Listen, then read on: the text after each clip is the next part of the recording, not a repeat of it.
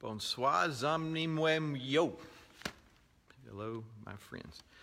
Perspicuity of Scripture. So we're talking about hermeneutics. These are big words, and we're trying to break it down into simplicity. I gotta start my timer. Found my watch, my clock, because we're going to try to do 12 minutes starting now. And so perspicuity has been noted that it's a complicated word for clarity of Scripture. So it's the fact that you can actually, and it's from the Latin mean to see through something, to be able to see something. So the perspicuity of Scripture is where we say Scripture has the ability to be understood. Okay? If it did not have the ability to be understood, then there'd be no use in studying it. There'd be no use in having written it in the first place. So it is something that's necessary for us to understand. So last week we talked about, I found a better way to remember it too, using, I did AAP last time, but I thought, GAP works better. God is the author. God is the author of Scripture. Therefore, it has authority and power. GAP. God is the author. Therefore, it has authority and power. Since God is the author of Scripture, then he has the authority to tell us what to do, but Scripture also has the power to enable us to do the things that we're told to do. So today what we're going to look at is this idea of the perspicuity of Scripture. So if we're going to interpret it, we need to understand that it is understandable, that we do have the ability to interpret properly Scripture, because that's an argument that people use these days, that because there's so many different ways of interpreting something, Scripture in particular, then you can't understand it. Which one would make no sense, because it is the revelation from God. So our acronym today is going to be rule. Okay? Canon actually means rule. So when we're talking about the canon of Scripture, these are the things by which everything else is measured. Okay? So we're going to remember rule. R-U-L-E. Rule means revelation. It's the revelation of God. U is understandability. So since God is the one who reveals it, he condescends to speak in a way that we're able to understand. L is love. You need to love the word. So we're going to talk about that in just a second. But if you love it, you'll spend time in it. And the more time you spend in it, the more you'll love it. And that's how you begin to understand what it is. So and you can't do that without faith. So you have to have faith. So it's revelation, understanding, love the word, and then explain it to somebody else, or use it to encourage someone else, or use it to evangelize someone else. That E can be good, but so we'll look at that. So first, revelation. Let me read Westminster Confession of Faith, chapter 1, paragraph 7, which is very good. It's short. It says, "All things in Scripture are not alike plain in themselves, nor alike clear unto all. Yet those things which are necessary to be known, believed, and observed for salvation are so clearly propounded and opened in some place of Scripture or other, that not only the learned but the unlearned, in a due use of the ordinary means, may attain unto a sufficient understanding of them." In other words, you need to know how to read. You don't have to be a great reader, but if you can read, you can pick up the Bible and you can read it. If you spend time in it, you will, and you don't have to have letters, you don't have to have degrees, you don't have to have an exceptional intellect. You need to have the Holy Spirit working in your heart, a love for God, faith, reading Scripture, and some of the stuff you read, a lot of it you're reading, you go, that makes no sense, but some of it will make perfect sense, and more of it will make sense as you go along. But we do believe from Hebrews that the Bible is living and active, sharper than any two-edged sword, dividing the thoughts and the mind and the spirit and the joints and the marrow. So the Word of God is alive. It is the way he speaks. It is the revelation of God. Deuteronomy 29:29. I just printed these scripture verses out. I'm going to try to put some of this in the description thing later. So Deuteronomy 29:29 says, "The secret things belong to the Lord our God, but the things that are revealed belong to us and to our children forever, that we may do all the words of this law." Okay, Old Testament, Deuteronomy 29:29. There are secret things that belong to the Lord. But there are things that are revealed, okay? Apocalypto is the Greek word where you get the word apocalypse. Apocalypse, the apocalypto, the revelation of Jesus Christ. It's the unveiling, the pulling back of the curtain. So when God has revealed something, then that's what we're expected to dig into and think about and meditate on and use it in our faith and in our practice. But the things that have not been revealed, we had to be careful about digging into those things. Like there's a lot of stuff, somebody will say, what about this, what about that? It's like, well, the Bible doesn't really say, so neither should we. And if we do speculate, we need to make sure that we're saying, hey, we speculate these things, such as what heaven's going to be like, because it says, what we do know, it has not entered into the mind of man the things that await us there. So it's going to be glorious, and we know good things about it. And so you would say, well, what does Scripture say about heaven? So these are all things that we'll talk about. But the R in our acronym for today, rule, is, as we're studying and interpreting Scripture, we understand that it is the revelation of God. And since it is revealed, we stick to the revealed things, and we're careful when we start to go beyond those things into things that we say, thus saith the Lord, God says. I do not like, I know I get to people too hard, it depends on the person, but those billboards or posts where it says, stop doing this, God. It's like, what? Unless you're putting Scripture down there, I'd be very careful about putting something like God said. I mean, even if it's a good sentiment, you have to be very careful with a thus saith the Lord type thing. But we do have revelation. Don't go beyond revelation. If you do go beyond the Scriptures and things that you're pronouncing to be things that do matters of salvation and life and practice and things like this, you be careful that you're not taking the name of the Lord thy God in vain. Okay? There are things that he doesn't say anything. We will get into these things. Air conditioning. Is it okay to have air conditioning? Should we have pews or seats? Well, these things are called adiaphora. There's a good, they're not very consequential things. When it's coming to theology, things that are telling us about ourselves and things about God that he's revealed in the Scripture. But he has revealed things, so that's important. We stick to what's been revealed. Now, U is understandability. So as a rule, revelation, understandability. Scripture, since God has gone to the trouble of revealing his word, and we have two types of revelation we talk about in theology, special revelation and natural revelation. Okay, natural revelation is the heavens declare the glory of God. Now, why would I say that? I mean, okay, I can see where you might think it. No, the Bible says it. Special revelation tells us that we can use natural revelation because there are things embedded in the universe. The Creator created all this, and so you can reason back to things about God from it. He's intelligent. He's very powerful.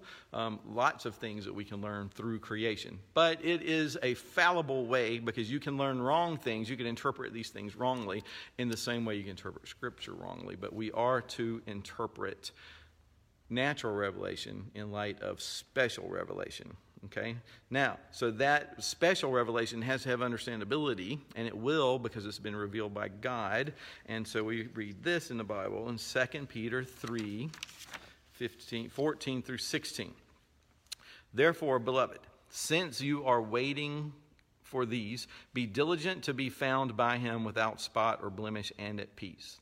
And count the patience of our Lord as salvation, just as our brother Paul also wrote to you, according to the wisdom given him, as he does in all his letters when he speaks in them of these matters. There are some things in them that are hard to understand, which the ignorant and unstable twist to their own destruction, as they do the other scriptures. So we talked about this last time. Other scriptures, that's putting Paul's writings on the same level as Bible, as Old Testament. But some things are hard to understand. He says it. Some things are not impossible, but some things are hard to understand. So how do we, but we do have an understandability in the Bible. So in order to be able to find those things that are understandable, and in order to be able to interpret the things that are difficult, how do we interpret the things that are difficult? It's like, oh, it feels right to me, or because the only infallible interpreter of Scripture is the Holy Spirit.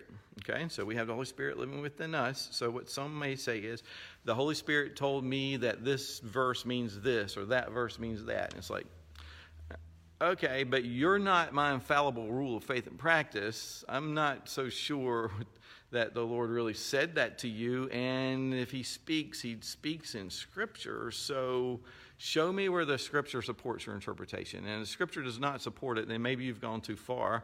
And if it contradicts it, then we know you're a false prophet just by the fact that you've said that. So I would avoid saying, God told me, God said this, unless you are quoting Scripture or you're making application from some very clear Scripture passages. So if you want to interpret the hard things, then good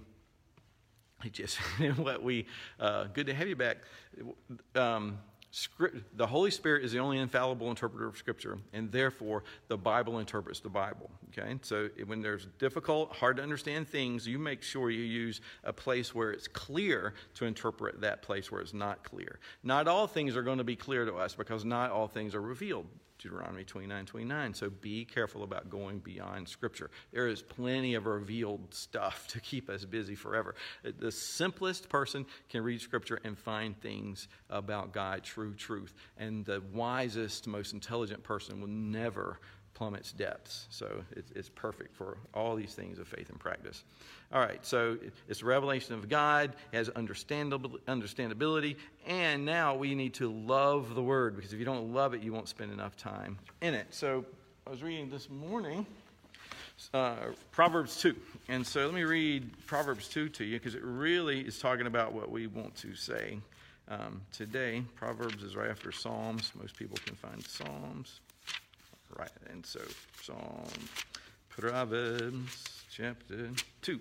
All right, so this is talking about the love of the Word and the understandability of the Word that go together. My son, if you receive my words and treasure up my commandments with you, making your ear attentive to wisdom and inclining your heart to understanding. Yes, if you call out for insight and raise your voice for understanding, if you seek it like silver and search for it as for hidden treasures, then you will understand the fear of the Lord and find the knowledge of God. For the Lord gives wisdom, from his mouth come knowledge and understanding. He stores up sound wisdom for the upright. He is a shield to those who walk in integrity, guarding the paths of justice and watching over the way of the saints. Then you will understand righteousness and justice and equity in every good path. Boy, those words coming up a lot here lately. It gets better.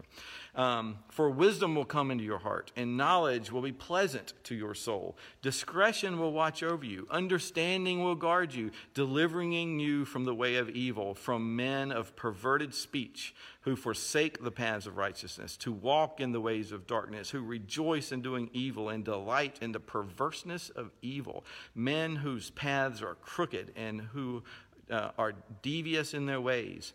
Okay, so those type of people, be in the Word, study the Word, dig into it, and you'll be protected from these things. You'll have wisdom beyond their ability to be able to take you in those directions. Also, you'll be delivered from the forbidden woman. Okay, the adulteress with her smooth words, who forsakes the companion of her youth and forgets the covenant of her God. For her house sinks down to death and her paths to the departed. None who go to her come back, nor do they regain their paths of life. So you will walk in the way of the good and keep to the paths of the righteous. For the upright will inhabit the land, and those with integrity will remain in it. But the wicked will be cut off from the land, and the treacherous will be rooted out of it. So it's just in the Proverbs, talking about where does one gain wisdom? It's digging and loving and trying to find and going into the Word and doing these things. So because the only way to properly understand Scripture is to spend time in it with the Holy Spirit, and teachers who are able to say, look at these connections, but you need to be like the Bereans in the New Testament who studied the Scripture and compared these things to them to see if they're true. Okay? So there's a saying we have, theology should lead to doxology. Theology is knowledge of God. Doxology is the praises of word, loving God. So basically your knowledge of God should lead you to loving God. So if you have theology without any doxology, then that's just idolatry. You're worshiping knowledge and Bible, and you're just with no love, then you're just legalistic and hard and cold. But if you're all doxology, I believe in neology, not theology. I just want to love God. I don't want to study about Him. It's like, then you don't really love Him, because we know the things that we love, we study a lot about. So theology serves doxology, which serves theology. The more you know Him, the more you love Him. The more you love Him, the more you want to know about Him, and then the more you love about Him, the more you. So it's an it's a cycle you get caught up in. So that, and the good thing about God is there's no information that you're going to come across that you're finally going to dig deep enough where you're going to go, oh, I didn't know that about him. I can't. Yeah. Cancel. It's not going to happen. The more you find out and learn about God, the more you'll serve your doxology. All right, so last thing, a little long today. So this rule, revelation, understandability, to love the word, and then last, explain it. Okay, if you want to learn something, if you want to you have to explain it. If you want to remember, if you're reading a book, tell somebody what you're learning in the book or what's going on in the book. If you learn something, if somebody's, well, we did in Taekwondo, you'd learn something and go teach it to somebody. Because if you can teach it, then you know it. But in the teaching of it, you become more intimately aware of the things about it. So you need to explain the things that you've learned. Talk to somebody about what you read in the Bible today. Encourage people with the Word of God. Use it in these ways. Evangelize. Let people know. In 2 Timothy, and I'm trying to read it. 2 Timothy 3:15 through 17. I did right. Make sure I know it. That one. 3 is.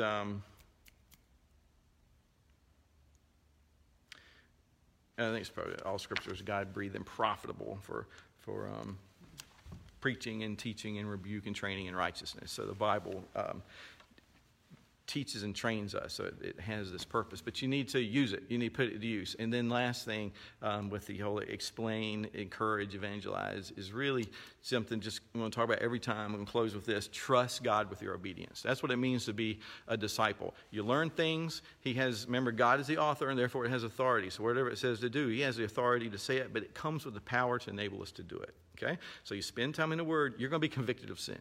Okay? And that's okay, because then you know that you have the Holy Spirit and you have the sacrifice of Christ. It takes you deeper into love of him and a knowledge of him. And then now I want to do what he says do, because I know that I mess it up. I need to follow him in all his ways, and then he will protect your paths. No matter what darkness you go in, the Lord thy God is with me. His rod and his staff, they comfort me. Okay? So God's the author. Therefore it has authority and it has power. Gap, and then rule. Revelation, understandability, you got to love it and then explain it. Okay? All right, we'll talk about more another time. God bless.